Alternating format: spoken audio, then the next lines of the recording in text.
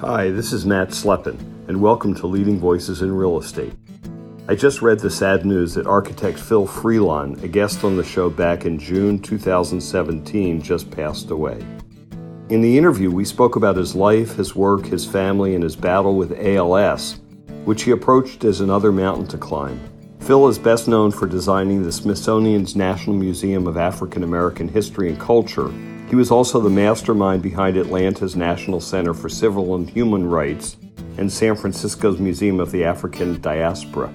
This was a particularly moving conversation. Phil did not shy away from talking about his disease and how he was using the limited time that he knew he had left to plan for his legacy, both within the architecture industry for aspiring Black architects and also with his family. Phil was a soulful man, which I think comes across in the interview. With his passing, we're re-releasing the original interview, which I hope you will enjoy. Hi, Matt. How are you? I'm doing great, and it's a beautiful day in San Francisco, and you're in Durham today? I'm in Durham, North Carolina, and it's a nice day here, too, after 3 or 4 straight days of rain, so we're happy to see the sunshine here. A few headlines to orient our listeners. You grew up in Philly in a family with some deep history in the civil rights movement. You're an MIT-trained architect, and you've taught at North Carolina State University, Harvard, MIT, and many others. You're a Harvard Loeb Fellow, after which you started your own architecture firm in 1990, which expanded to become the largest African-American-owned architecture firm in the country. You've won many design awards and have really specialized in the public realm, which we'll talk about. And your signature design has been the Smithsonian National Museum of African American History and Culture that's on the National Mall. You were an Obama appointee to the National Commission of Fine Arts, and finally, you joined forces with Perkins Will a couple years ago, so you're now part of one of the leading global design firms. There's a lot to talk about. Yes. I love to talk to people about kind of how they got started, where they came from, and maybe how that influenced the direction and path that they took. You grew up in Philly, which is my hometown. Talk about growing up. Great. Yeah. Well, I grew up in a family surrounded by the arts, both performing arts, visual arts. My parents were in tune with all of that. And my grandfather, Alan Freelon Sr., was actually a noted painter during the Harlem Renaissance period. And if you look in books and libraries and study up on artists from that time period, you'll see Alan Freelon Sr. There. And so I remember visiting his studio and being encouraged after showing some talent in sketching and an interest in drawing and so forth, that my parents and particularly my grandfather encouraged that. And I always thought I would be an artist of some sort, maybe an industrial designer or a product designer, something like that. But when I got to high school, and if you're from Philadelphia, you may be familiar with Central High School, which is of course a public school, but one of the best in the country. It's selective, and it draws from all over the city. And I was fortunate to be able to attend that school. My brother went there as well, my older brother. My father went there. And so Lou Kahn went there. And, really? I think my dad went there, actually.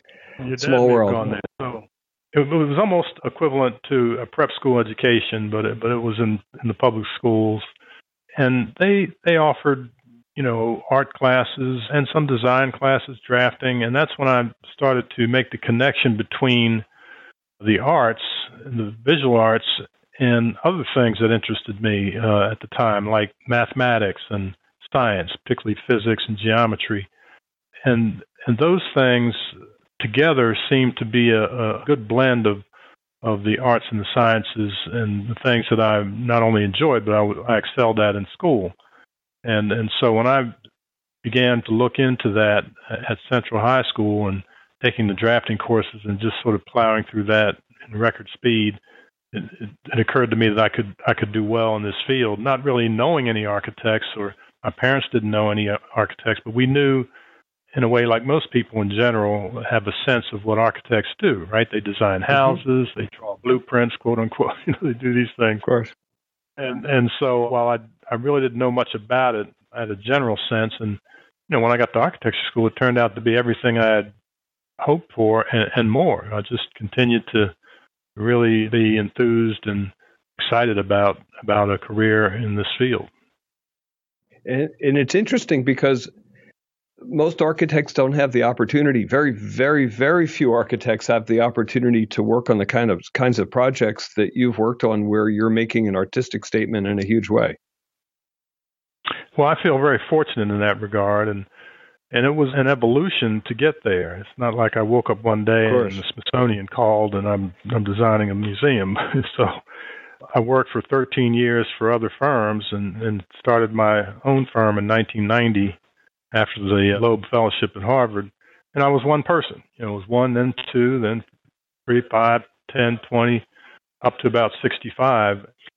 And so it was a progression. And the type of work always followed my personal interests and also the experience I had gained working in other firms, doing schools and doing projects on colleges and universities, things that were associated with education and learning and sharing knowledge and being the buildings contributing to the vitality and growth of a community. So these were the types of projects I was drawn to, and over time, after being asked to do a library here and a cultural center there and an addition and things, there was a body of work that kind of drew me in the direction of where we headed some years later. And then tell us about the Loeb Fellowship, and then did that help you make the leap to know that you had to or wanted to or had the capability of creating your own firm?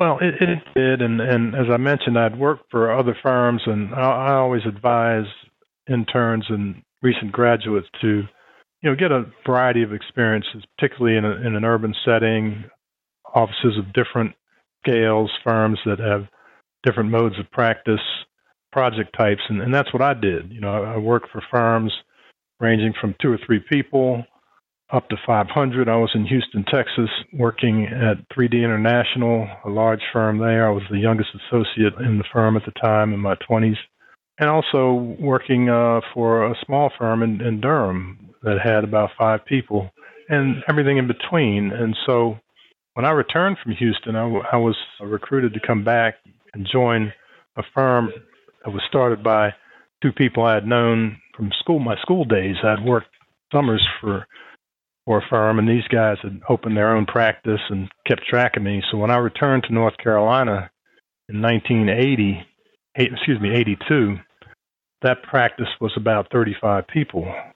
And so 7 years later, when I took the Loeb Fellowship, that practice was 150 people. So I had the benefit and the experience of being part of that growth and being a partner there and a shareholder and vice president of architecture, which included 50 people.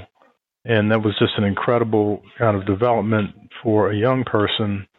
And at the same time, I felt, disconnected from the design side, being more in management very early in my career and, hiring people and running an architecture practice in a larger AE firm. And that's when I decided to take a break and see if I could, be selected as a Loeb Fellow, a very competitive program. And I took a leave of absence to do the Loeb Fellowship in 1989, school year 89-90. Right, which is a Harvard program. Time away. That's a Harvard program for mid-career professionals, design professionals. So I came up through the design ranks. I mean, in this profession, you kind of find your own talent and niche, and those of us who are lucky enough to have some design skill are kind of channeled that way, and others may go into project management or construction administration or spec writing or detailing, project architect. There are all sorts of wonderful avenues for careers in architecture. And so, having been a designer, I was feeling anxious about getting back to doing that. Yet I had migrated to this management position. So the year I took off at Harvard was a chance to kind of take a deep breath. It was almost like a sabbatical from the profession, and able to, be there at the Graduate School of Design and the larger Harvard community and putting together an independent program of study and just kind of gathering myself and understanding what I might want to do with the rest of my career. And so somewhere midway through the fellowship, I decided that when I finished my commitment at Harvard in May of 1990, that I would, go off on my own. And it took some time, starting in January of that year, to disengage from the firm. There was stock involved. There was a non-compete clause and things of that nature that had to be worked through in order to do what I wanted to do. And it took time and some, a little bit of a struggle to make that happen. And was your goal when you then formed your own firm, was that to get closer to design? Was it to focus on the kind of design that you love? Was it to grow a firm and be a leader of a firm, to pursue your own vision? Kind of talk a little bit about that. Yeah, all of those things. So I had a desire to build a firm in a certain way to align with my personal goals and values. And so when I mentioned this other firm I was with, well, I was by far the youngest partner, and I had ideas, and the two founders were always like, well, we're going to do it our way. And of course, they earned the right to run the firm the way they wanted to. And, they were in their mid-40s. They were going to be around for a while longer. And so I just had been, as I say, working for a while in different settings, and I had a notion about what I wanted to do. It was a little different from, let's say, a young person hanging their shingle out just after licensure.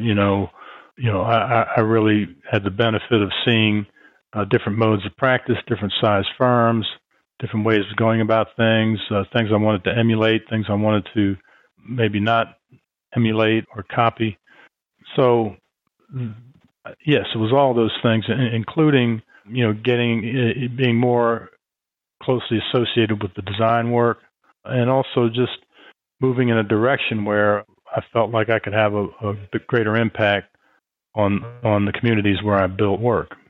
And if you look at the 24 years that you had your own firm, were those goals accomplished? And if you articulated on day one and then you look back at 24 years and said, we've done this, we've approached it this way, did that exceed your vision? And well, when you set goals, and I had a business plan and all that, the notion is you kind of refer back to it along the way and make adjustments. It's not like it goes in the file cabinet and then 25 years later you pull it out and say, did I make it or didn't I? So there were always sort of adjustments and refinements of that through, a strategic planning process, sometimes formal, sometimes informal, where, you reassess what you want to do and how you want to get there, and other people get involved, and you have partners, and their ideas are great. You surround yourself with people that complement your skill set, and together you begin to, steer the ship slightly, maybe in a slightly different course, and as you grow, and that's what happened.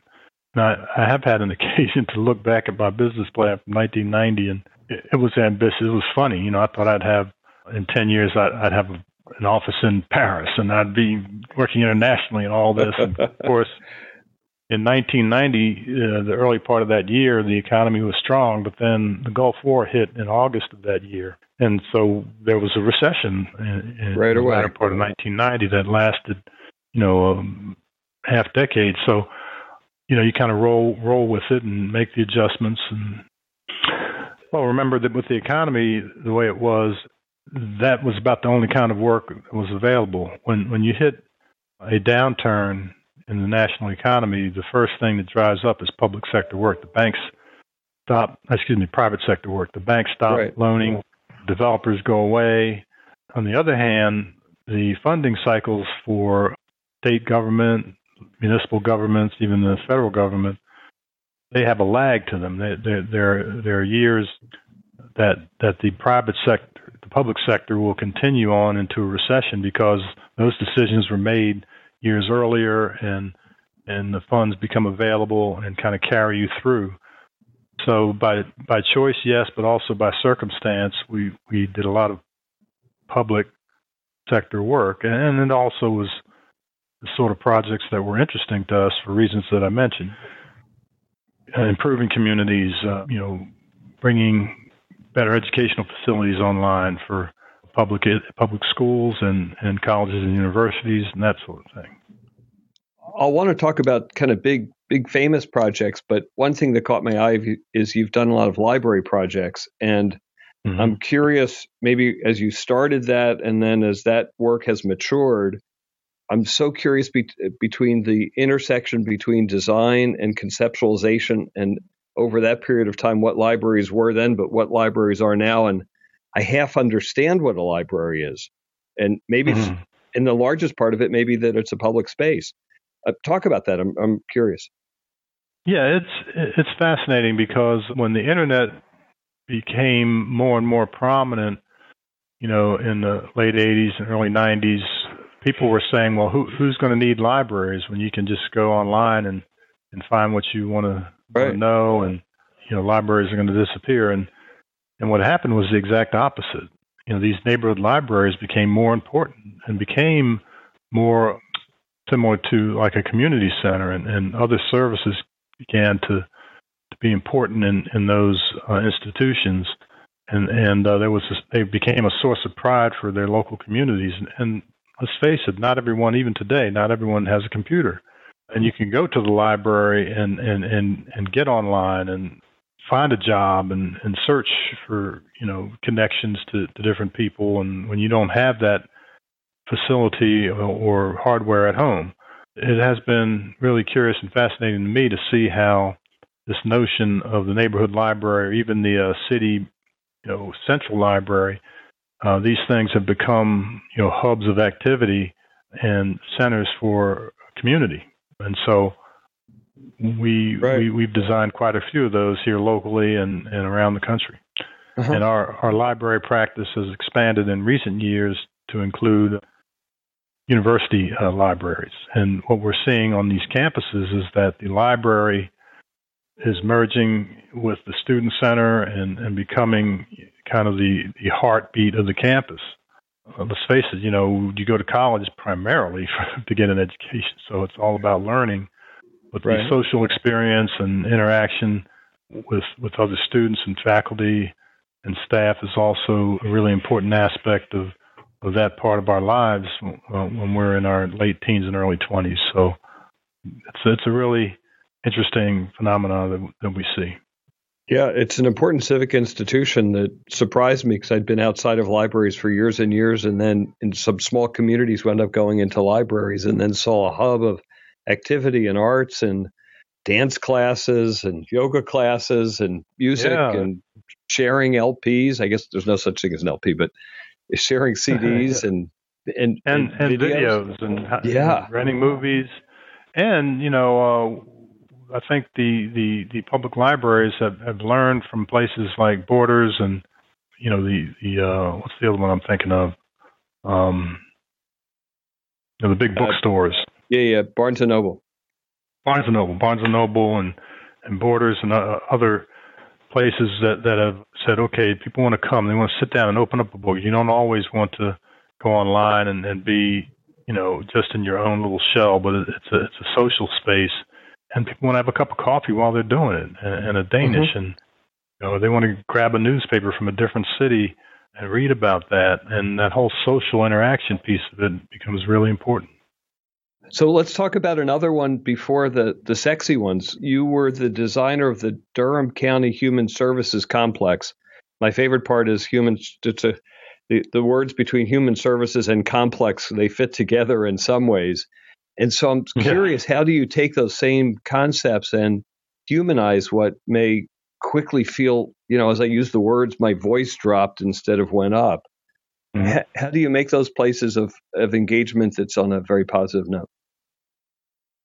Well, the key word is human, and to understand that the people coming there are the most needy in their community. They can't afford to go to a doctor. They don't have healthcare insurance or dental coverage. They may need family counseling, and so all these social services in our county, Durham, had been decentralized in different buildings, and some of them in disrepair, and so if you were a family that had needed these services, you had to go from one place to another, get on the bus and ride again, and there are overlaps because we want we wanted this facility to be welcoming, and for the people that work there to feel proud to go into it, and so architecture can really affect the mood and also lift the community. And I'll go back to the libraries and some of the places like Anacostia in Washington, D.C., where our library site was in the middle of a very depressed community. There was drug activity and other crime going on. And, well, after this library was built, not a speck of graffiti, not the crime, no crime around there. They went somewhere else. People take pride in these civic institutions and take ownership. And the same with the Durham County Human Services Complex. We wanted somewhere that was welcoming, that was dignified, that gave people a sense of belonging to a community. We have a quote on the outside of the building, harkening back to the older days of architecture where tablatures and votive walls would often have, words or quotes. And we did that, put a phrase about people being respected and the health of every individual was important to their community. And I'm paraphrasing. And we wanted folks to feel, welcomed and comfortable. And there's a funny story associated with this, and I'll tell you. Please. I'm proud, and it also makes me chuckle. But, as the building was opening, and maybe it was the second day it was open, but I was still there. I was looking at some details and punch list items. And a woman came in, and I overheard her saying to the security guard, she says, "Well, I found the museum, but where's the social services complex?" That's great. Almost as if this couldn't be it. It's too beautiful, and it looks like a museum. And while that wasn't exactly intentional, it was consistent with the idea that this should be a beautiful place. And it's the state of North Carolina's largest LEED certified building, gold certified. It's a low scale building. It's only 4 stories, but it takes up an entire block. And so we've created this courtyard in the center to help with daylighting. And I'm very proud of that project. And when you put it in the context of not being as sexy as the others, I don't quite agree. I'm very proud of that. Also, the public bus station that we designed here in Durham.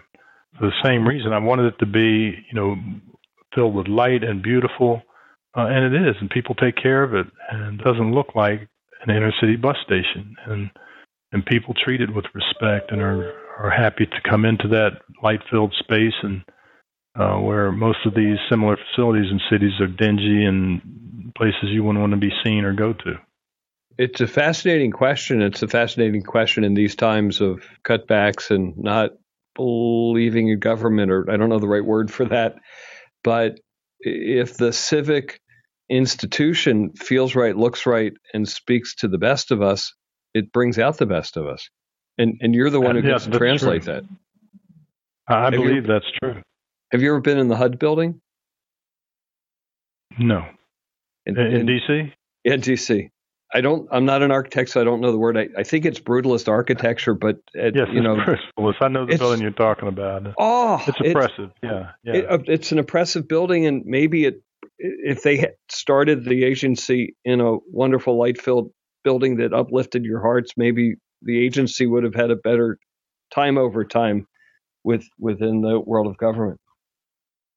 Well, and I believe that architecture can have a positive impact on people and the surroundings. Now, we don't want to place too much importance on buildings and materials and spaces. They have an impact, but I think it's a mistake to say that architecture can control or right. really, play a bigger part than it should. Nonetheless, people can be uplifted or depressed or any range of emotions based on how they feel in a space. Well, that's what urban environments could do generally. And urban environments that you walk through that just lift your heart and has an excitement to it. And then the same ones that kind of get you down. And if you're going to spend money to create these places, it matters. So maybe that brings us to the Smithsonian project and A, how you won that, B, what was their intention, and C, what was your intention? What were you trying to accomplish, and talk about it. Well, that project was a long time coming. in every sense of the word for the nation, the Smithsonian. Our pursuit of it took quite a while. And I first learned about the possibility of a Smithsonian Museum of African American History and Culture in Washington, around 2004, 2003 or 4, when President George W. Bush created a commission to study the possibility of this sort of museum there in the nation's capital. And I began to attend, I would go up once a quarter and participate, attend the commission meetings and getting to know some of the people on the commission, and, with a dream of maybe one day having possibly being involved in something like this. And I would see colleagues up there, Marshall Purnell, who's a prominent Washington, D.C. architect. His firm, Devereaux & Purnell, has done great work there. I would see Marshall. I would see Max Bond from New York. His firm, Davis Brody Bond, is very prominent there. And I knew these guys, and the architecture community is small to begin with, and those of us who are African Americans, it's even a smaller slice, and we can talk more about that later. But Max and I knew that somewhere along the way we were going to compete for this, and we got to talking and had the notion that maybe we should team up and join forces to go after this project. And that's what we did. We formed an informal alliance called Freelon Bond. And, we were, thinking about the competition and how others would be entering the fray, and, from international firms to domestic firms and all the star architects, and everyone would certainly be pursuing this. And we knew about David Auger and the young Tanzanian-born British architect. And we were wondering, what is he going to do? And around that time, David called us and wanted to meet. We said, wow, this is interesting. Our team is already set, but let's talk to him and see what comes of it. So I flew to New York, and Max and I met with David. We wanted to just kind of feel him out, see what kind of guy we neither of us had met him personally. We knew him by reputation. And we talked about our various approaches to design and philosophy, and what was important to us and our process.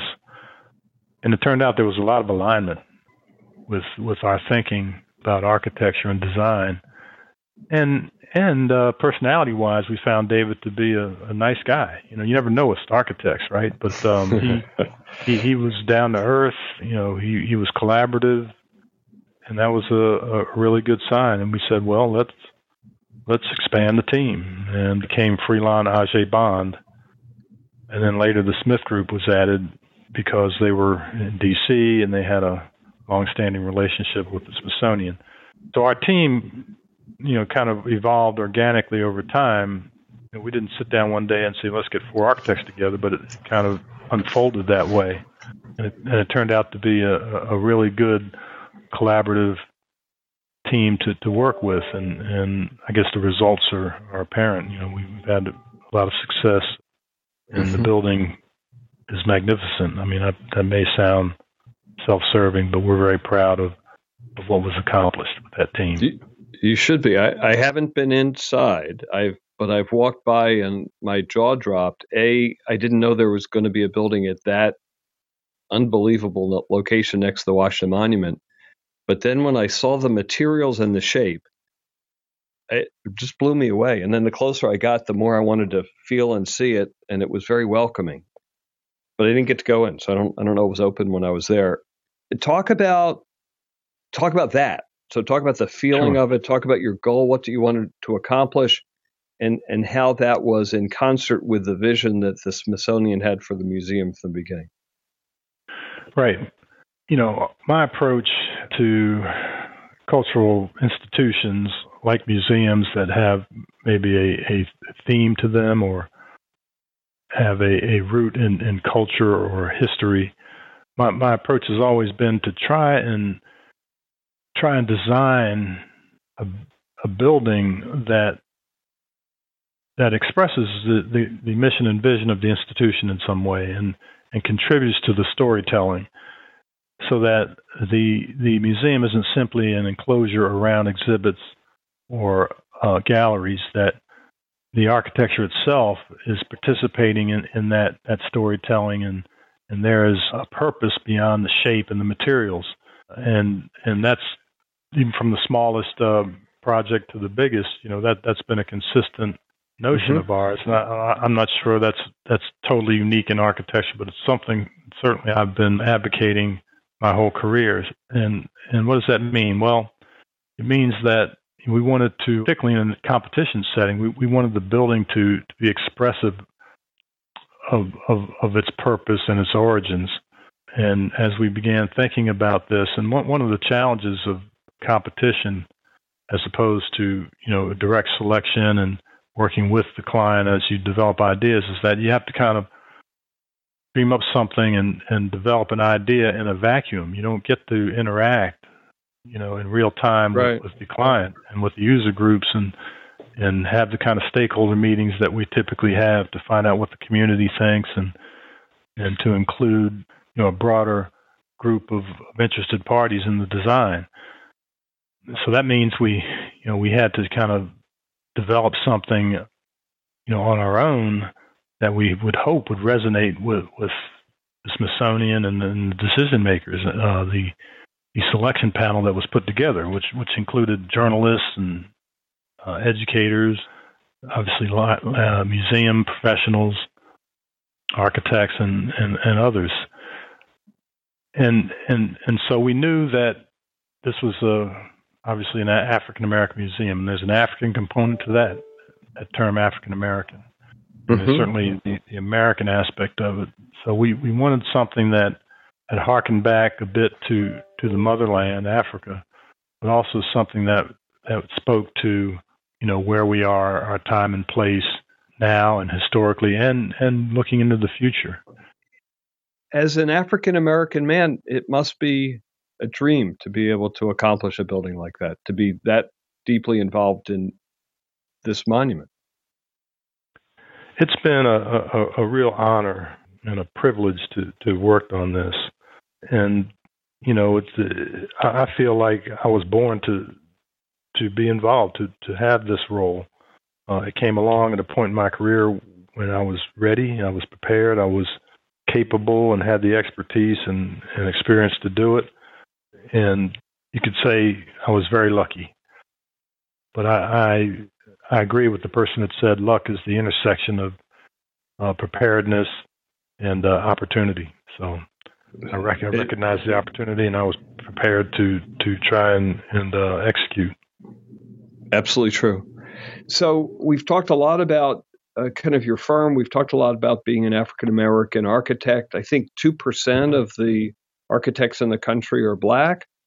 Talk about what that means and your leadership and scholarship and support of growing that.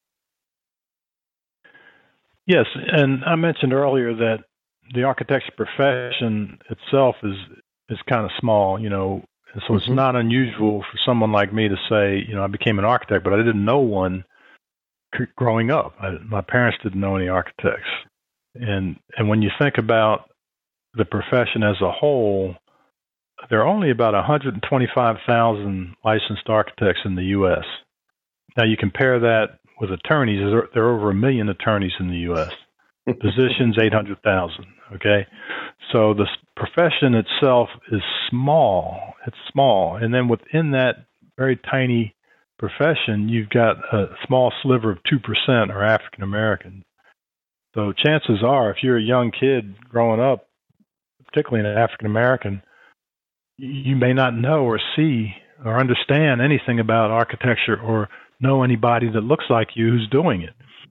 And I was just fortunate to learn about it and be in the right place at the right time. I talked about Central High School and the opportunities there, and going on to architecture school and growing and thriving in that environment.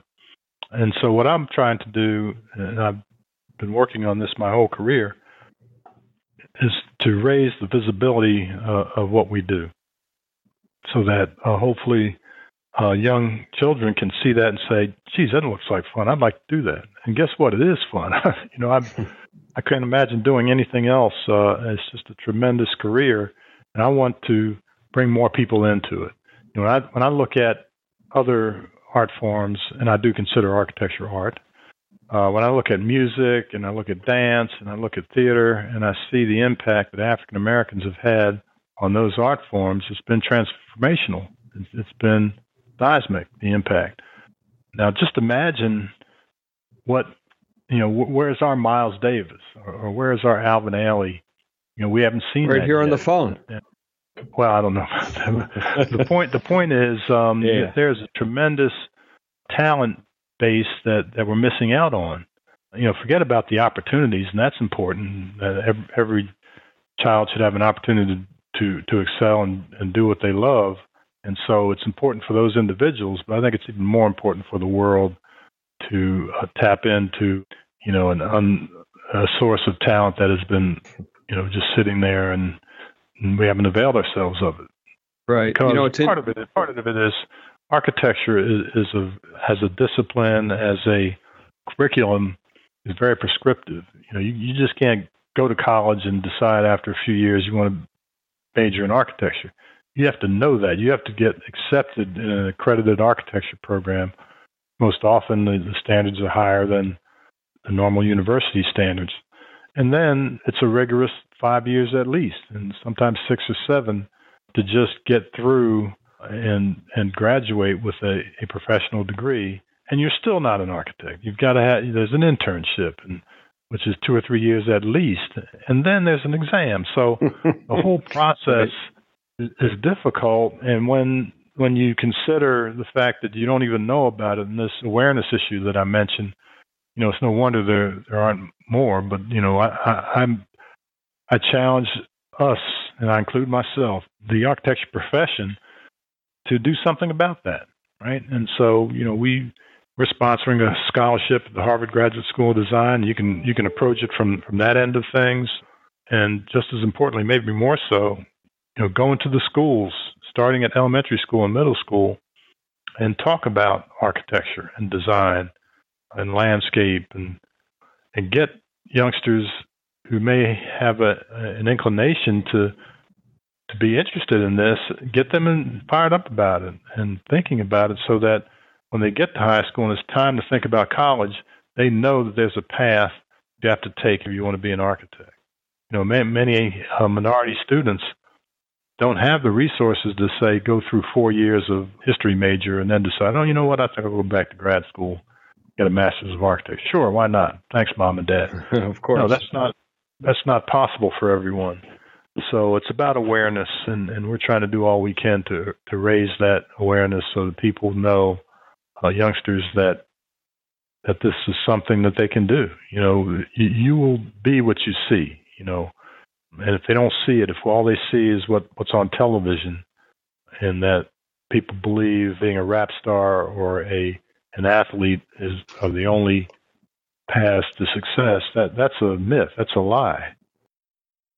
We've talked a little bit about challenges and headwinds in our conversation, and you have a big one. You were diagnosed with ALS recently, and you're not slowing down. So talk about that, and talk about how you hold that and how you move forward both in business and elsewhere. Sure. Well, it was about 18 months ago, the fall of 2015, I began to notice difficulty in my normal routine, running and going to the gym and trying to keep fit, and I was feeling like those things were more difficult. I was running the same distances but more slowly, and just sort of feeling out of sorts, and knew something was wrong. And I began that winter to, obviously you go to your doctor and they send you to specialists, and you go to the orthopedic surgeon and you go to the neurologist, and people trying to figure this out. And finally I ended up at Duke University in their neurology department. I kept being referred from one to the next, and I was kind of the last stop. And that's when the diagnosis was shared with me and my family. obviously it was a shock. It was a huge disappointment. And, we struggled with that and are still struggling. My mobility slowly is less and less, and it's harder to move around. But it affects different people in different ways. And in some cases, your speech is affected almost immediately, and you can't breathe and can't swallow. And, that particular version of the disease progresses very quickly.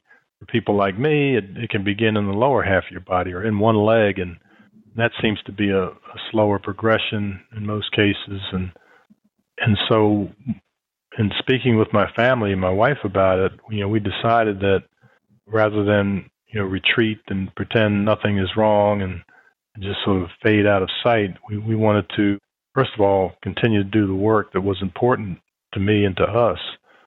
And secondly, to maybe raise some awareness. Is that word again, awareness?